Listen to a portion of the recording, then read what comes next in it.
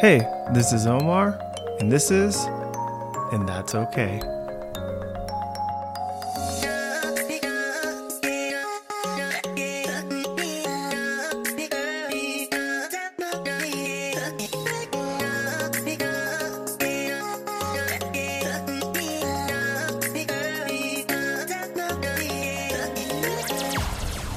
You're listening to a podcast about life, mental health, and taking care of ourselves.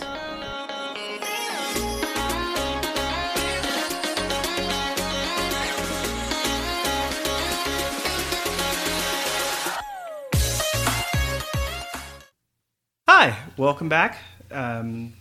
This is Omar again, and we have Amara and Martha back for another episode to talk about emotional capacity.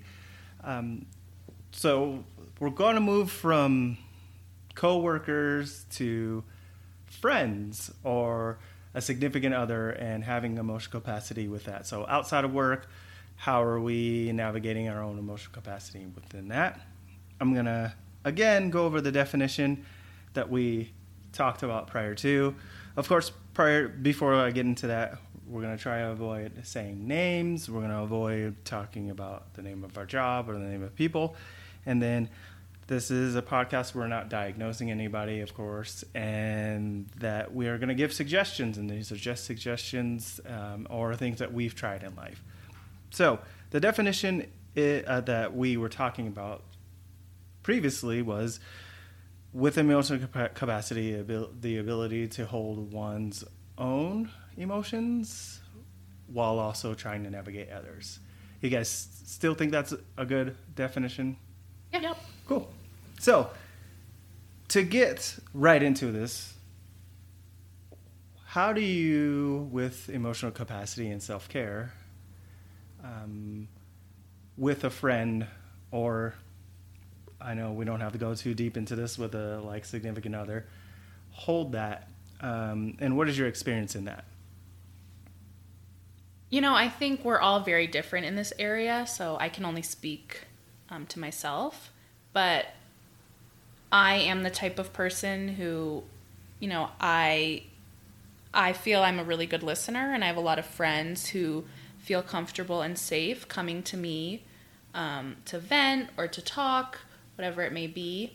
And I love being that type of friend. You know, I think that's one of the reasons I'm in mental health and working with people and, you know, wanting to help people however I can. And I create and make space for my friends to be able to come to me and to talk. And it generally is a positive experience. And I feel I have the emotional capacity and the space for those friends. I would say that sometimes, you know, I've learned over the years that I become a little frustrated when certain friends come to me with the same issue or problem over and over again, but they're unwilling to either take my advice or make any changes. And that's when I start to lose the capacity and the space to hear from my friends. And I don't know if anyone else has felt that way.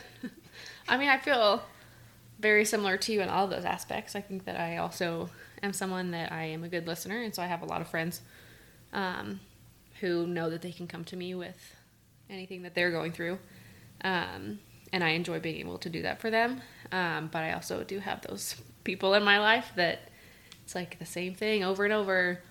And of course, I'm like offering advice and support, but then it gets to a point where it's like, I feel like you just more need somebody to listen and not really problem solve. So sure, I'll sit here and listen to you because I am your friend and I enjoy your presence. But as long as that's not like the only thing that we ever talk about, that I think I still am able to do that okay most of the time.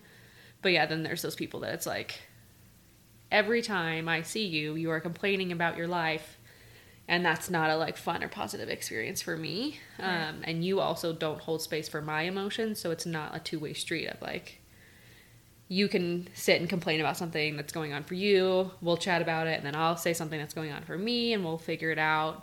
So I think in those relationships it's important that both people have the emotional capacity for each other, so that it's not just one person is always draining the other, because I've experienced that and it's not very fun. Right. And I think you actually bring up a good point, what you mentioned earlier. I think when a friend is coming to you and bringing up whatever they're talking to you about, or talking about an issue or a problem, I think a good way to respond is ask, are you wanting me just to listen, or are you wanting advice? Yeah.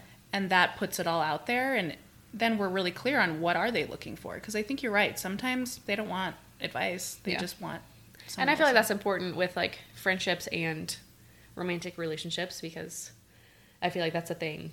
I've like even heard my parents, my mom will be venting about something and my dad will try and be like, well, here's how you could solve that. And she will straight up be like, I don't need you to problem solve right now. I just need you to listen. And he'll be like, okay. And then they move on. Right.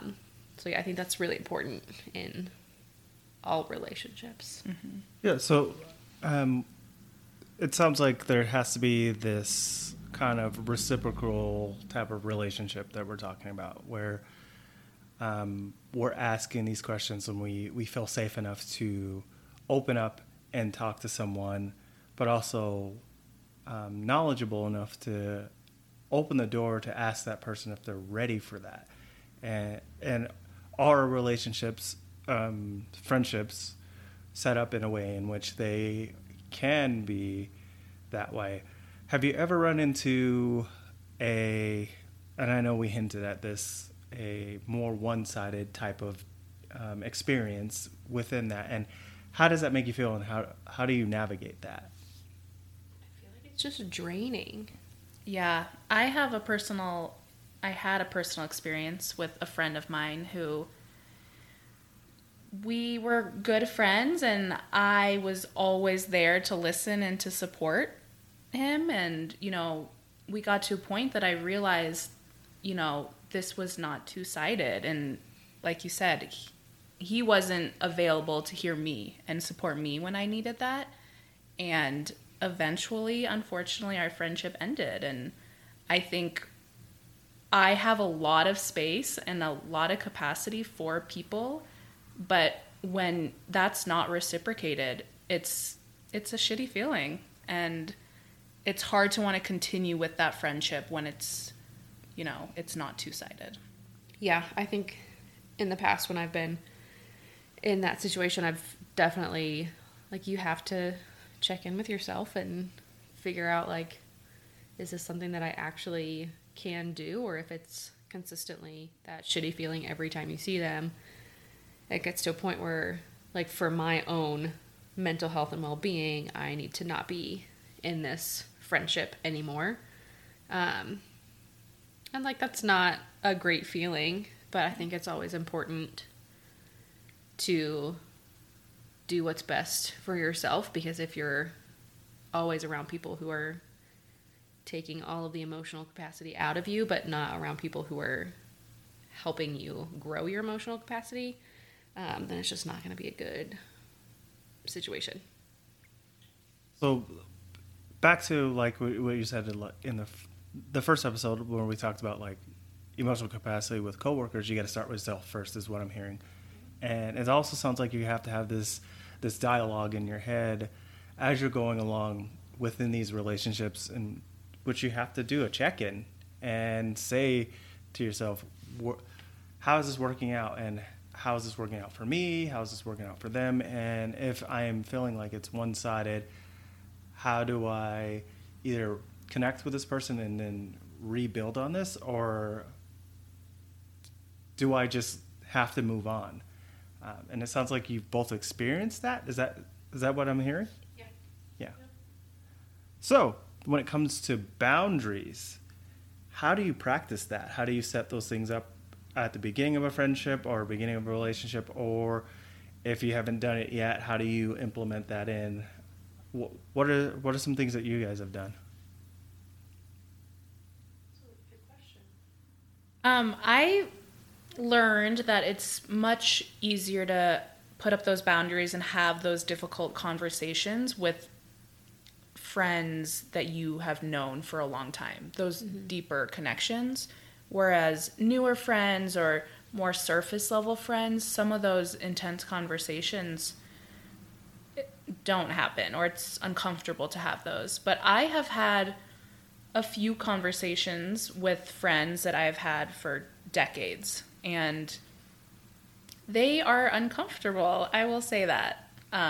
It's hard to put up boundaries, I think, in general, but with friends, I think it's even harder because there aren't those said rules. Like, you're friends, you do everything together, you know, you hang out all the time, and you're in each other's lives, and it can be hard to put up those boundaries and say, you know, I actually need some space, or I don't want to talk about this, or I'm needing more from you, you know?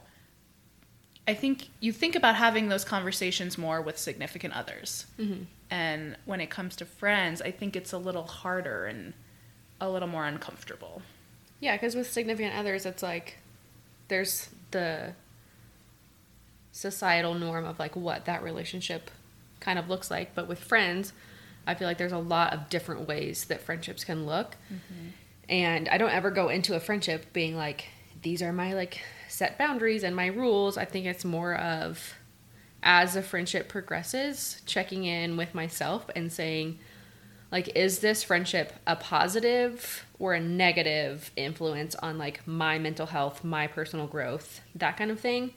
And then if I'm noticing that it is more negative than positive, then kind of putting those boundaries in place of like, this isn't somebody that I'm going to go to with these kinds of problems, or like somebody that I'm going to see more than 2 times a week if it's something that's like very draining on my emotions. So I feel like for me, the boundaries tend to come in more later as the relationship is progressing or the friendship is progressing. But yeah, I've had those conversations with friends that I've had for a very long time, and they're never fun or easy, mm-hmm. but I think that there's never been one that I've come away from that and been like, well, I feel worse. Totally. I agree. So I think that no matter how like uncomfortable it is going into that conversation, it's always worth it in the end, because if they are truly your friend, then they're going to care about what you have to say and they're going to listen. And if it's a change on their end or my end, if we really care about each other and our friendship, we're going to do our best to make that change happen. So I think for me, it's the boundaries come in a little bit later once I've kind of determined like how good of a friend is this person. So it sounds like to me that like you're making a progression within a friendship, and as you figure out how this friendship's going to be, that's when you're going to start to collaborate with this person of how those boundaries should end up. I want to go back and talk about what you said, Amara, about set rules, and dive a little deeper into that, because you said it's different for a friendship than a spouse.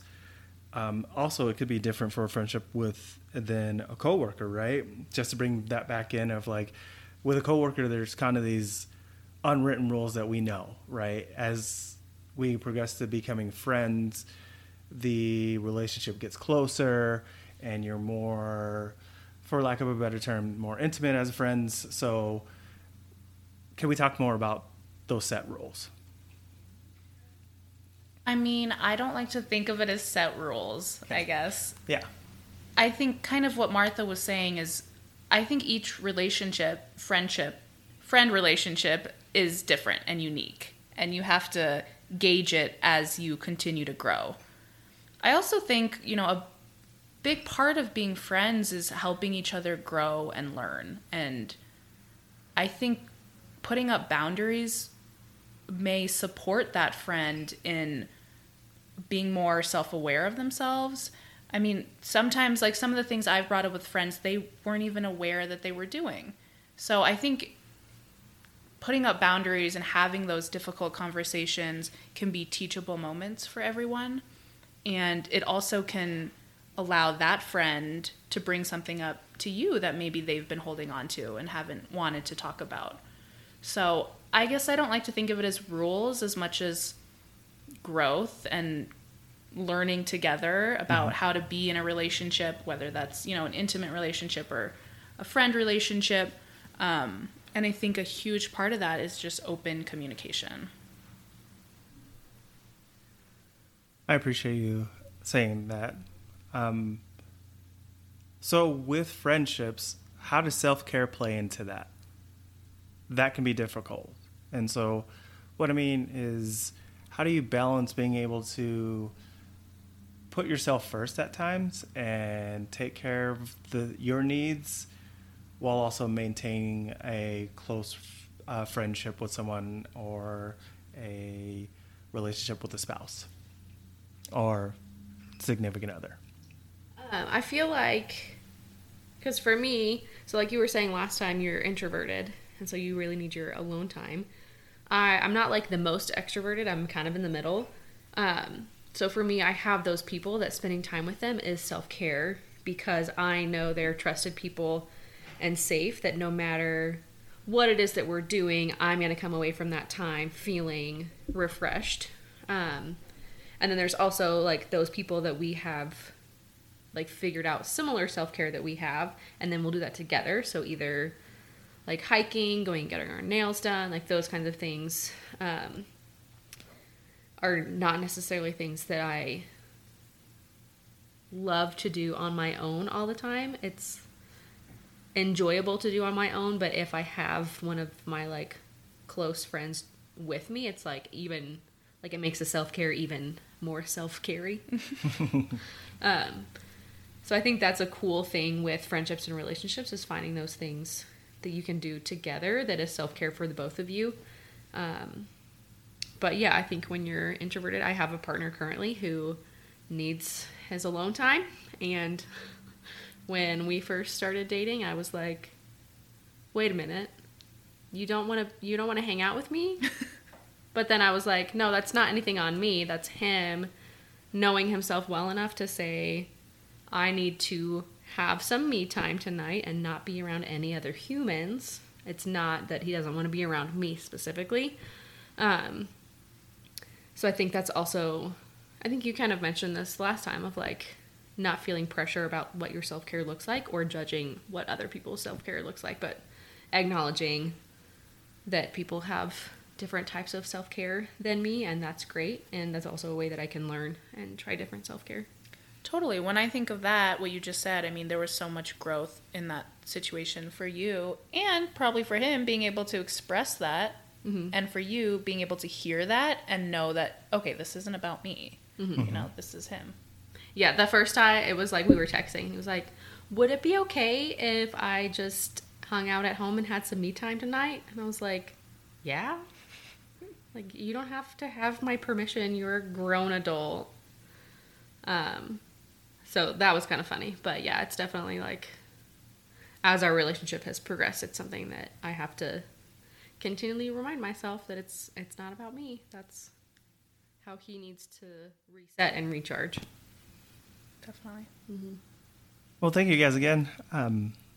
This has been a fun topic and a fun conversation. I don't know if you guys want to come back for a third and final time to talk about, like, we've gone from coworkers to friends and spouses, now getting even more deeper into family, which could be rough waters to navigate with emotional capacity. How do you guys feel about that? I feel great about it. You guys are wonderful. Thank you again. Thank you. There are things we can do to take care of ourselves. And sometimes it takes time to figure it out. And that's okay.